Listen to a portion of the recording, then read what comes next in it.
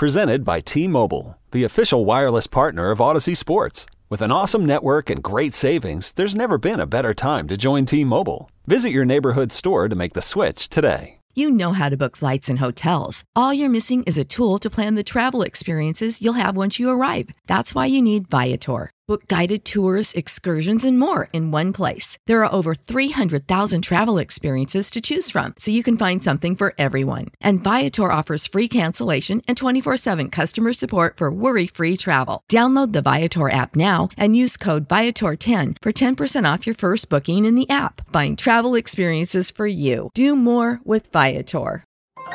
This is a podcast from Minute Media.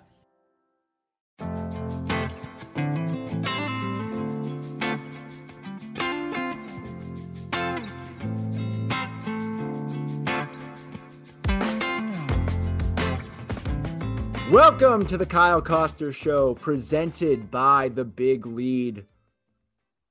It's Friday. The snow is covering the land, about 15 inches here in Western Michigan. I have been absolutely tied to my snow shovel. It is my gym. It is the total body workout. Hoisting and heaving, working up a sweat underneath all those layers in single-digit temperatures. It's a simple joy. We talk about dad bods, and they get a bad rap because you don't need fancy equipment when you're engaging your lower back, your forearms, your biceps, your triceps, your quads, your abdominals. You do that for several hours a day. I'll tell you what, the rest is going to take care of itself. You earn that hot cocoa or Irish coffee, whatever you want to drink, after doing yeoman's work out there in the yard, in the driveway. It becomes a competition. If you live on a cul-de-sac, if you're living that suburban life like I am, you start peeking around what the neighbors got going. And let me tell you, they got fancy equipment. I'm all analog, but I take pride in keeping up with the Joneses and making sure that my driveway is passable and also looks like, now that guy has been out there putting in the hours, putting in the effort, getting his shots up, scraping away. Just, you have no idea what life is going to bring you. And as I sit here on the cusp of turning 38 years old, that is a simple pleasure in my life that I am realizing. If you do not live in an area where you get all four seasons, you're missing out, because snow brings with it all kinds of challenges. Driving is, a nightmare, but it keeps your senses sharp. You got to be totally in control out there, your head on a swivel, driving defensively. You feel so alive, so you're not dead.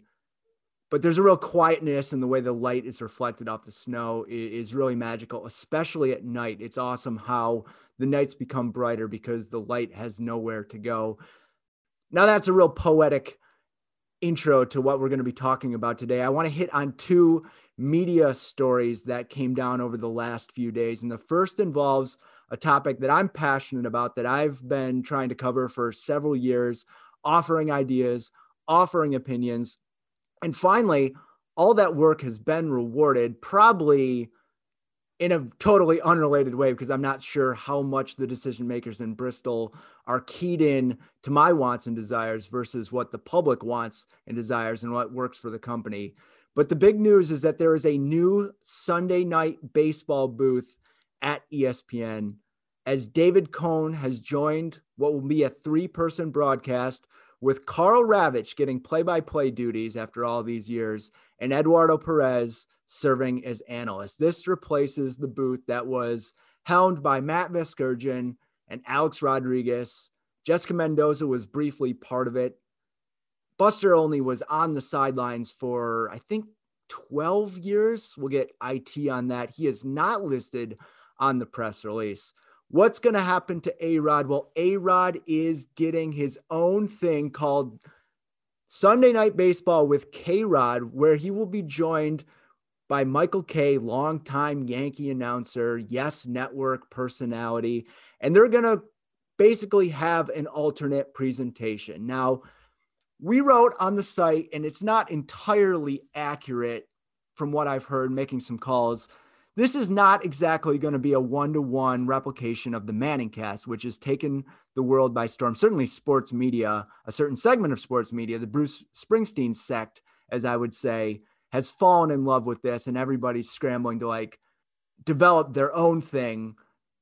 It's not really what it is. Okay. This is not going to be full of guests. This is not going to be two brothers goofing around. This is going to be essentially a lot more akin to what's been going on in the past on ESPN2 when they have the analytic broadcast. Now, is it going to be as heavily into the numbers? No. But what it is going to do, and I'm reading from the release here, is it will integrate fantasy baseball, predictive analytics, and special guests will appear. I would not expect it to be the jovial joke fest that the Mannings have done. They've really captured social media in a way where anything they say, even if it's, a 5 out of 10 funny, is treated like it's a 9. But the main focus for me is the play-by-play booth. And I have been a champion of Ravitch for a long time because I think that he is fantastic. He has put in so many hours. He has served in every role in the baseball umbrella over there. And I think that he's criminally underrated as a game broadcaster. And it's for one reason. It's because you can tell that he really cares and loves the game, that he's focused on the game. He's adroit in his ability to describe what's going on the field in the actual game, to contextualize the whole picture of what's going around in the league. And he's not wed or married to one style of broadcasting.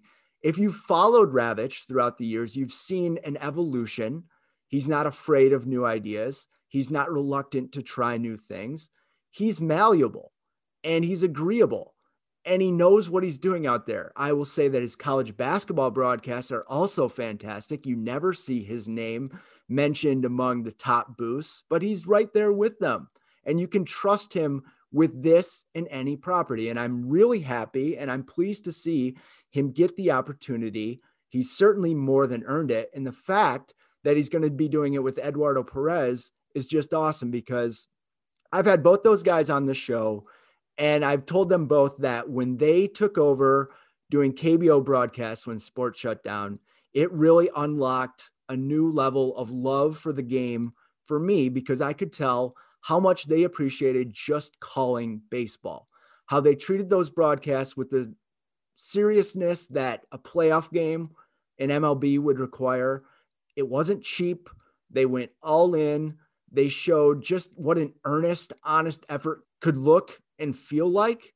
And I think that resonates with me. And if there's been a problem with Sunday Night Baseball, and you've heard this from a lot of people, it doesn't bother me as much as it does others, but Alex Rodriguez is going to be a lightning rod.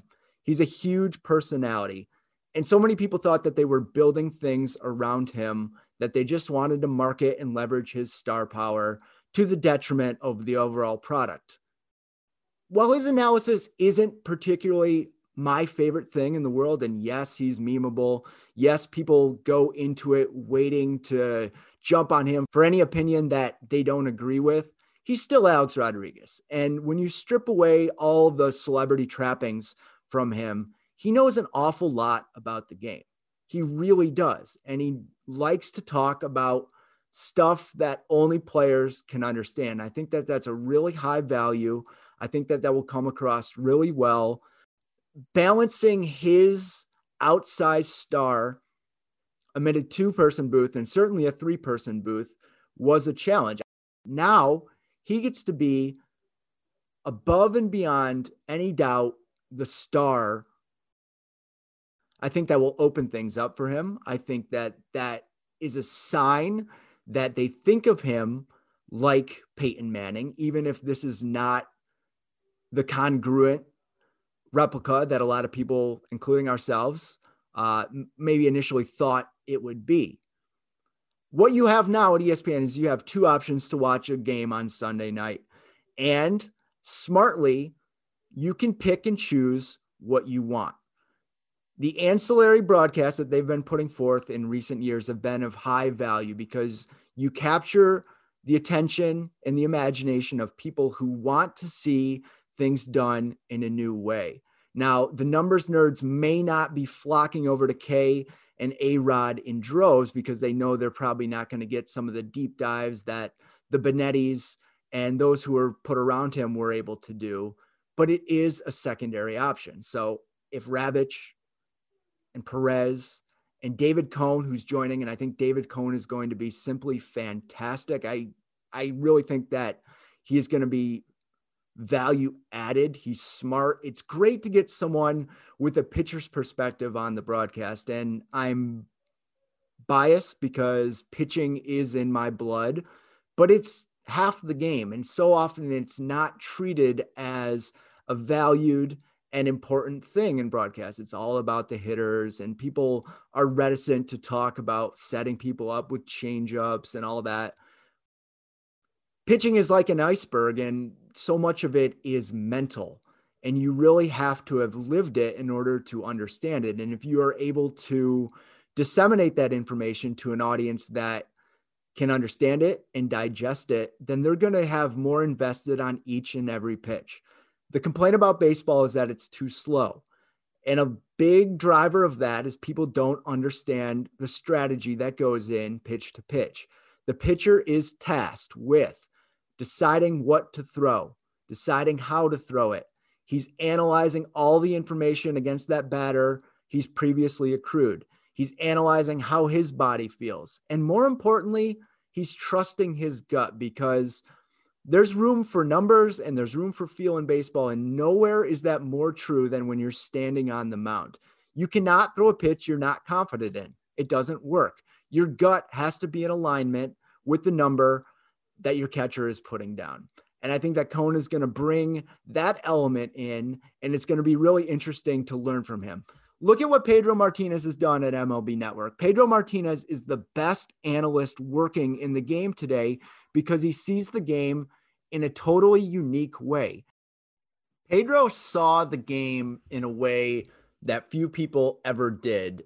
He was reliant on his smarts as much as he was reliant on his physical ability. And David Cone is much the same way. Yes, he had great stuff, but David Cone dominated through his mental toughness. He dominated through game plan. He dominated through personality and poise. And I think that he will be a great stabilizing factor. He's not going to get too high. He's not going to get too low.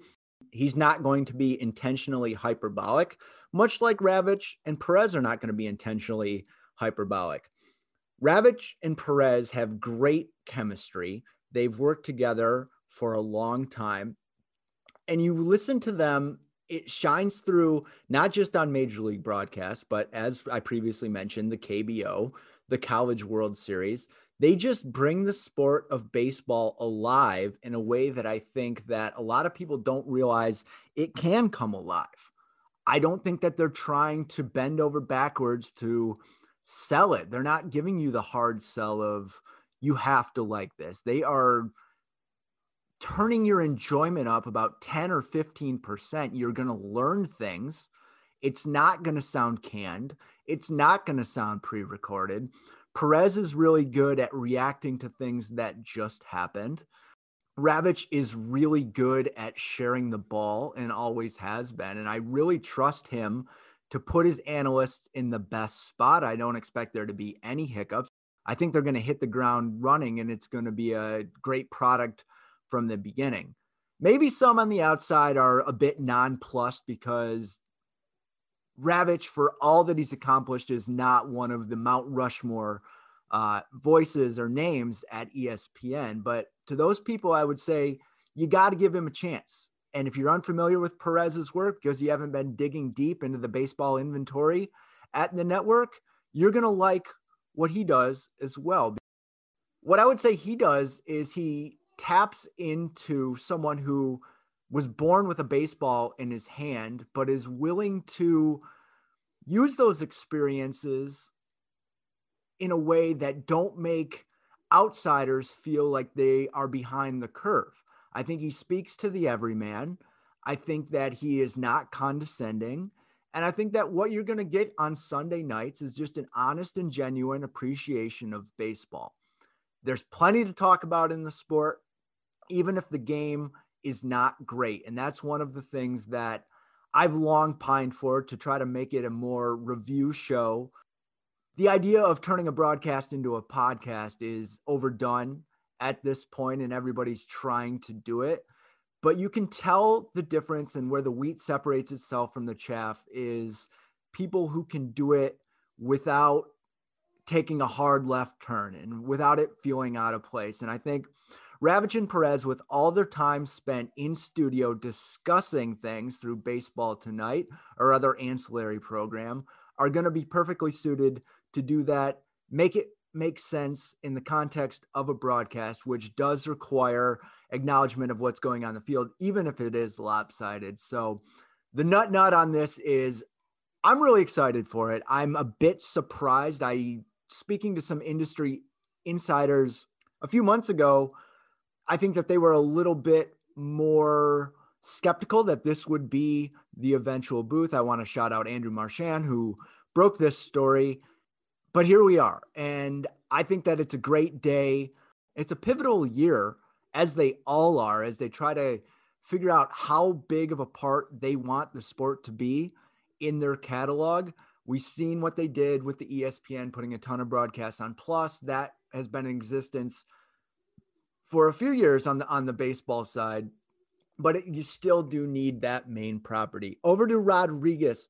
For A-Rod, it's just another opportunity to stay front of mind, to make this his own thing. I think that Kay, with his relationship with A-Rod through the years, that's going to be a good fit. That's going to be a good match. Maybe this is not the overnight phenomenon that the Manning cast is. And like I said before, it's not exactly trying to be. I think it's smart to give people a secondary option when you're looking at total viewership, because you want baseball to remain and continue to be a thing. Oftentimes on Sunday night, if you see what's going up on the Deuce, it's not exactly something that's going to capture a ton of eyeballs anyway. So I think it's really smart to just try to bring the broadcast to the people on any terms that they're willing to look at it. Baseball remains fighting an uphill battle on the national broadcast because it is a regional show, and we all understand that. And I think it's one of the things that makes baseball fantastic. But if SNF could take some strides this year, make some gains, maybe have people come back to check it out who have tuned out over the last few years, that'll be a monumental success for them. And I hate to say this, we're worried about the season. The news we're hearing about the season and negotiations is pretty bad. Speaking of ESPN, Jeff Passan had a piece the other day that was pretty bleak and painted a picture that should be worrisome to people who live and die with the game. But hopefully we have our fingers crossed here that everything is going to work out, that everybody's going to get on the same page, that if games are missed, it's not 90 games, it's maybe 20 games. We've seen that the 60-game season was fantastic for different reasons. I don't want that to happen. I wouldn't mind a 120-game season. I wouldn't cry in my cereal over that one. The momentum needs to get moving. People need to come to the table. There's very little I can do except plead into this microphone for cooler heads to prevail. That's shouting into the void, because we all know that animosity is extremely high, that there's a huge impasse in order to overcome. But God willing, we're going to get the sport. We're going to get it on most Sundays it's currently scheduled for. And when that happens, I'm curious and interested to see what the product looks on ESPN and ESPN2 as a whole. I'm going to give the A-Rod show a chance. I'm not going to dismiss it out of hand like I've seen a lot of people in the immediate reaction do. I think that with A-Rod, maybe he hit his plateau and his ceiling. Candidly, they did some things where they tried to make it more about him than the actual game in a way that I didn't love. Now that's no problem, because if you're tuning in to ESPN2, you're tuning in to hear A-Rod, to see A-Rod, maybe laugh at A-Rod, maybe to confirm your preconceived biases about him, or to reinforce your position that you don't want to listen to him, but he is still a draw. He is still the biggest name in analysis. Now, if there's some way heaven and earth could have moved, and in an alternate world, you could have got A-Rod with David Ortiz. Now that is spectacular. That would have probably had a higher ceiling. We all understand that contracts are what they are. And I think that tapping K was an interesting, perhaps unusual choice.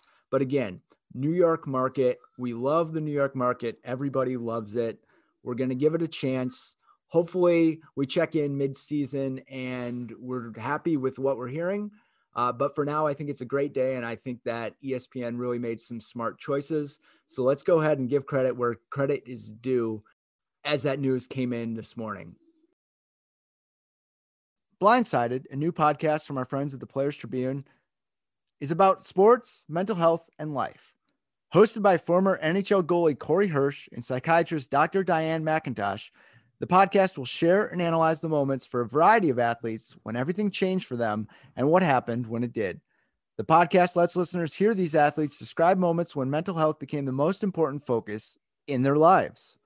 Blindsided then dives in deeper. It gets clinical, and it allows listeners to leave with an understanding of the different varieties of mental health challenges people face, why they appear, and how athletes in particular face them down. Blindsided is a sports podcast not only for people who follow sports, but also for those who don't. That's Blindsided from Players Tribune. The other big story is the New York Times purchasing The Athletic for $550 million. There were rumblings of this over the last few weeks. Everything appears a go. It is not officially official yet, but it's pretty damn official. The Athletic has been seeking a buyer for some time now. There were flirtations with Axios. From the outside, it seemed like the push to sell was extremely important because the burn rate was extraordinarily high. It was the time to sell from what I understand, and they certainly found a good partner and they certainly found a good price tag. It is the culmination of an experiment that started in 2016. The Athletic's goal was to really put out quality journalism and to do it in a different way in the hopes that people would pay for it, that it did matter. If you're going to grade that process through this point, I'd give it a solid B. And nobody reaping the financial benefits is going to care that that's not an A, because look at the end result. It is a remarkable rise. The Athletic was extraordinarily high-minded and remains quite high-minded. They did dip into the clickbait stuff after promising not to do it. I won't judge them for doing it because that's how you have to do business in 2022? Man, that feels weird to say. They did what they needed to do. They have employed so many fantastic journalists. They have created a bridge for so many fantastic journalists to be able to be under the New York Times umbrella. And they're going to continue covering disparate topics widely. They've gone into so many local markets. They've beefed up their national presence, and they really are the standard bearer in terms of subscription journalism, certainly in the sports world, perhaps elsewhere too, because Athletic subscribers subscribe because they really see a value on the front end when they buy it. Renewals are based on continuing to see that value. And if it's a binary question of whether this gamble won or lost, it won. And that's fantastic. I have friends who work at The Athletic. I'm super happy for them. This is a great opportunity. This is not an ending, but it's a wonderful new chapter for them. It's uplifting to see journalism find a market and find financial viability any way it happens. The Athletic does it the right way. They are not sensationalists. They are not pushing an agenda. They remain true to the core tenets of what this business is supposed to be about.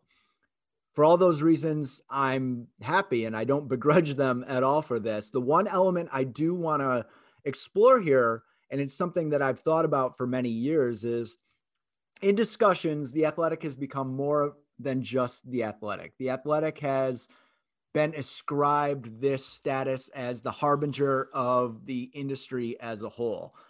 Thought being that if the Athletic fails, well, then nothing can possibly succeed and people just won't pay money for journalism.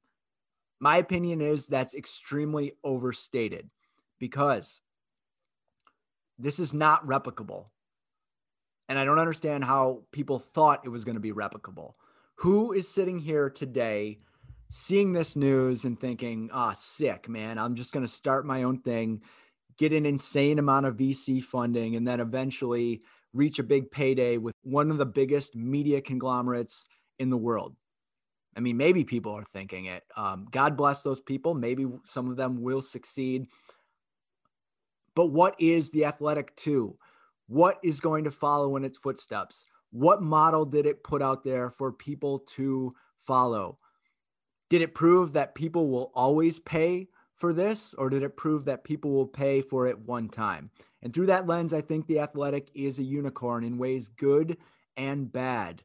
I don't particularly feel more optimistic about the state of everything in my own position this morning, seeing the news. Maybe some others do. I don't think it's changed the reality of the challenges that anybody who's putting content with a focus on journalism and doing it the way that so many of us believe should be done. Maybe that's a complicated way of saying that I just don't know what this means for everybody else. I don't know what it means for the Athletic. There's a thought out there. Our old friend Ryan Glassbeagle has been talking about how the New York Times has pushed sports to the brink of irrelevance in-house, that they don't have a thriving and bustling sports section, that there's no interest in spanning a wide net. And maybe they understand their readership in a way that outsiders don't, which I'm sure that they do. And maybe bringing the Athletic is a way to essentially outsource those plans to someone who's proven that they can do it. You get the expertise of all the people in the local markets. You get all those national names. The price tag is confusing through that lens too, because just last year, I think it was Mark Stein. They wouldn't pay for Mark Stein. Mark Stein starts his own thing. There are no huge, big name, must read sports columnists or sports voices at the Times, at least not that I can think of off the top of my head, which proves my point. And I think that the reaction is kind of reflected my way of thinking about this. I haven't seen this open-armed embrace from the larger journalistic community, including those in sports, that, hey, we're all saved now, or breathing a sigh of relief that everything's going to be okay as long as we can simply do what the Athletic did, because I think that people are smart enough to understand what works for one is not going to work for another. Has there been another super successful subscription-based sports service to launch in that time?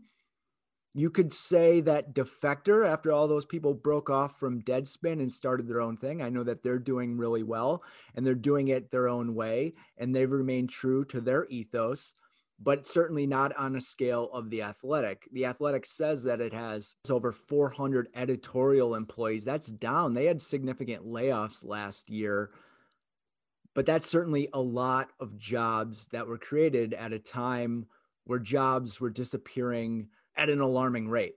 The hook of the Athletic, beyond the content, was that the subscription model is the way of the future. And I'm not so sure about that. And I say that with bias of working at Minute Media, who has leveraged its financial future on the traditional ad revenue, which comes through video players, which comes from on-site ads, kind of the web 1.0 philosophy and way of doing it.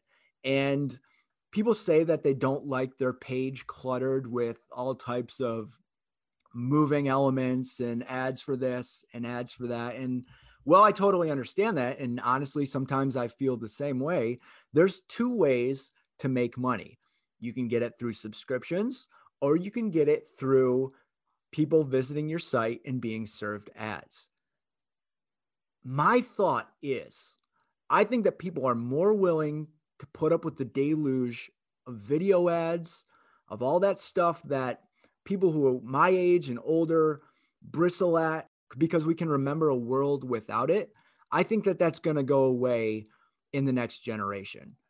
I watch what my kids put on YouTube and how every single thing has an ad before it or a mid-roll ad, pop-up ads, all this stuff flying around. I think that they totally tune it out and ignore it. I don't think it's as detrimental to their experience as it is for me, and certainly not for people who grew up where they weren't blasted in the face with click here.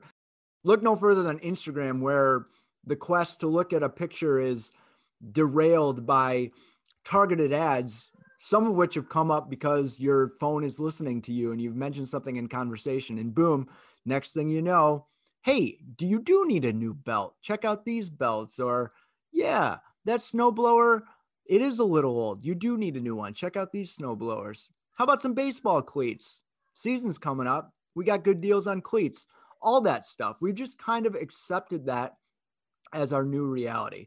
And I don't think there's going to be this great wave or swath of subscription-based models that are going to follow in the Athletics' footsteps and find a way to viability. I also don't think that there's that many suitors for it. The New York Times won the sweepstakes for the Athletic services. The script has flipped. It's not why I'm joining the Athletic. The Athletic is writing why I'm joining the New York Times. The reasons are obvious. They needed to. It's smart. This was the move for them. Time will tell if the New York Times investment is a smart one as they face a challenge to get it to profitability. That's going to take some time. We're going to have to revisit this in a few years. I think that the reason for optimism, if you're the New York Times, is that the Athletic isn't going anywhere. And you've got all that institutional knowledge. You've got a ready-made staff. You have an entity that knows exactly how they want to do business. It understands its client base. They are years ahead of everybody in terms of cultivating a product that has a clearly stated objective and relationship with its audience. They will be willing to alter it in some way. I hope not too much. I think I speak for everybody in saying that we all hope that the Athletic remains committed to the type of stuff that it's been doing all these years. The fact that it's the Times suggests that there won't be a cheapening of the product, because that would be a little bit silly and unexpected. Again, we're in the long game with that one. I think we're going to continue to be in the long game. The Athletic was a one-shot deal. It's a unicorn.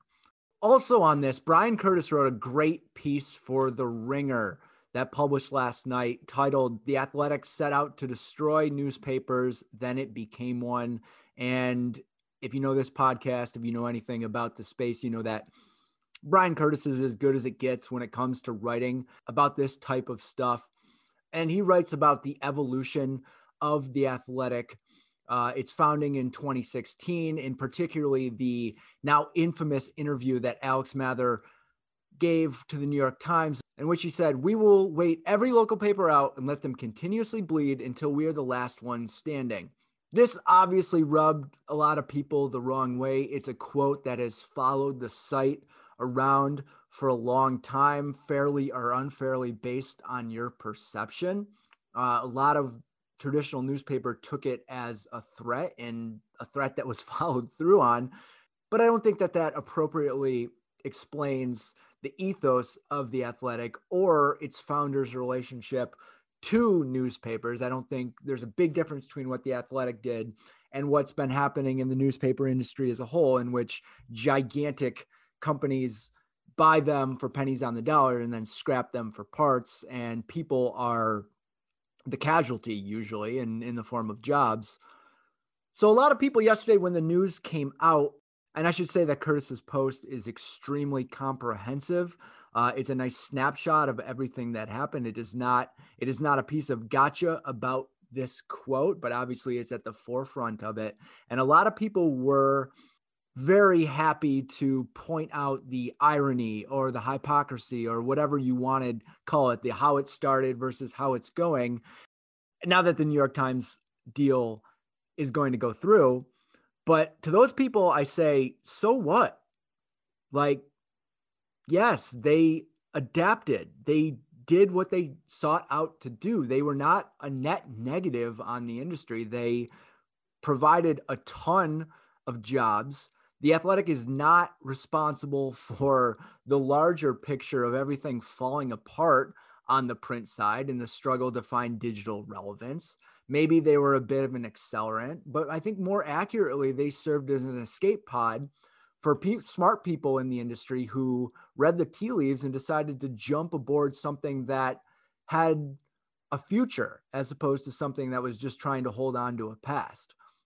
So yeah, fire off your jokes, throw out those, oh, well, what about this? Remember when you said that? Well, okay, that's good. You know what's better? And I don't want to sound like Sean Parker here.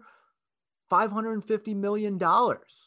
And $550 million amid a business model that, was somewhat ethical, or as ethical as you can be in the journalism business right now and over the past few years. Fault Mather for saying that at the time. Maybe he shouldn't have said it, and laugh at life's rich tapestry and it coming full circle. But you know what? He doesn't care. No one who works at The Athletic cares that the eventuality was a newspaper buying their subscription model. They're just happy that someone bought them, that someone of the New York Times ilk, the standard bearer for all of us really, has decided to do business with them. Same thing goes with the clickbait. There was a lot of chest bumping about how they were never going to dive into clickbait and fun and so-called like stuff we would do on the big lead, like trivial things that we know are going to get clicks. They said they weren't going to do that, and then they did it as the realities of the world set in.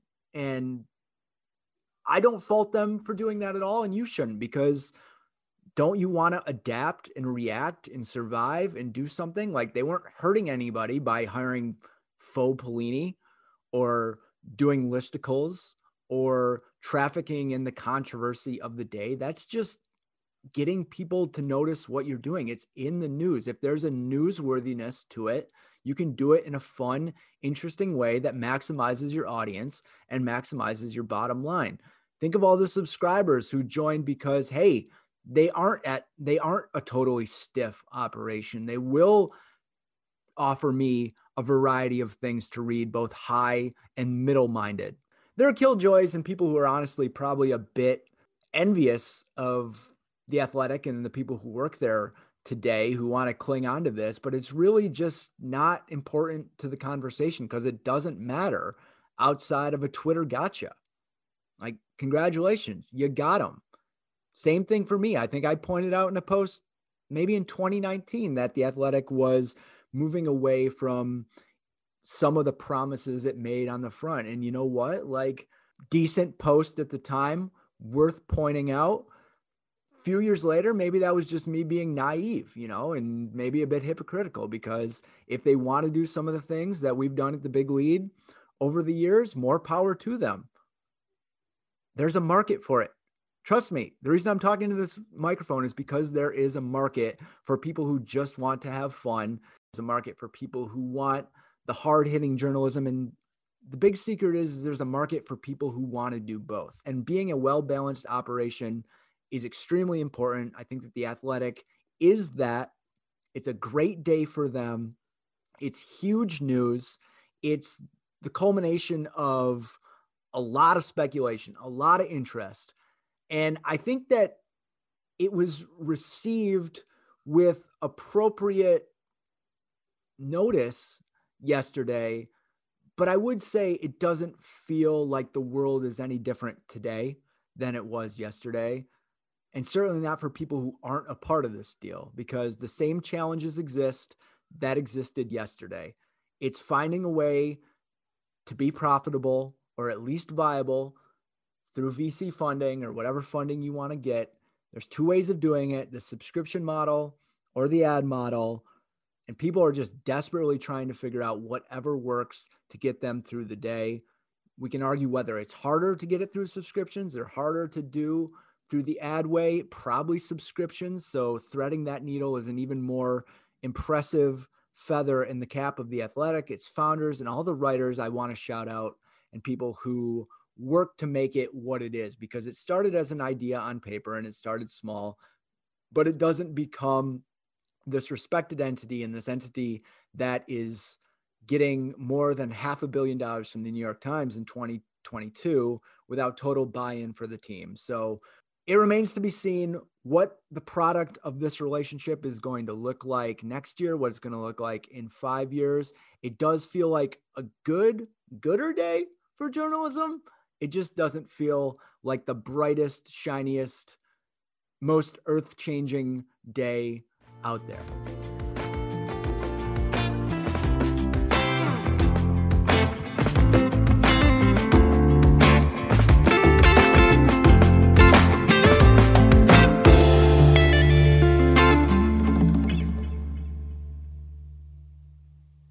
Presented by T-Mobile, the official wireless partner of Odyssey Sports. With an awesome network and great savings, there's never been a better time to join T-Mobile. Visit your neighborhood store to make the switch today. You know how to book flights and hotels. All you're missing is a tool to plan the travel experiences you'll have once you arrive. That's why you need Viator. Book guided tours, excursions, and more in one place. There are over 300,000 travel experiences to choose from, so you can find something for everyone. And Viator offers free cancellation and 24/7 customer support for worry-free travel. Download the Viator app now and use code Viator10 for 10% off your first booking in the app. Find travel experiences for you. Do more with Viator.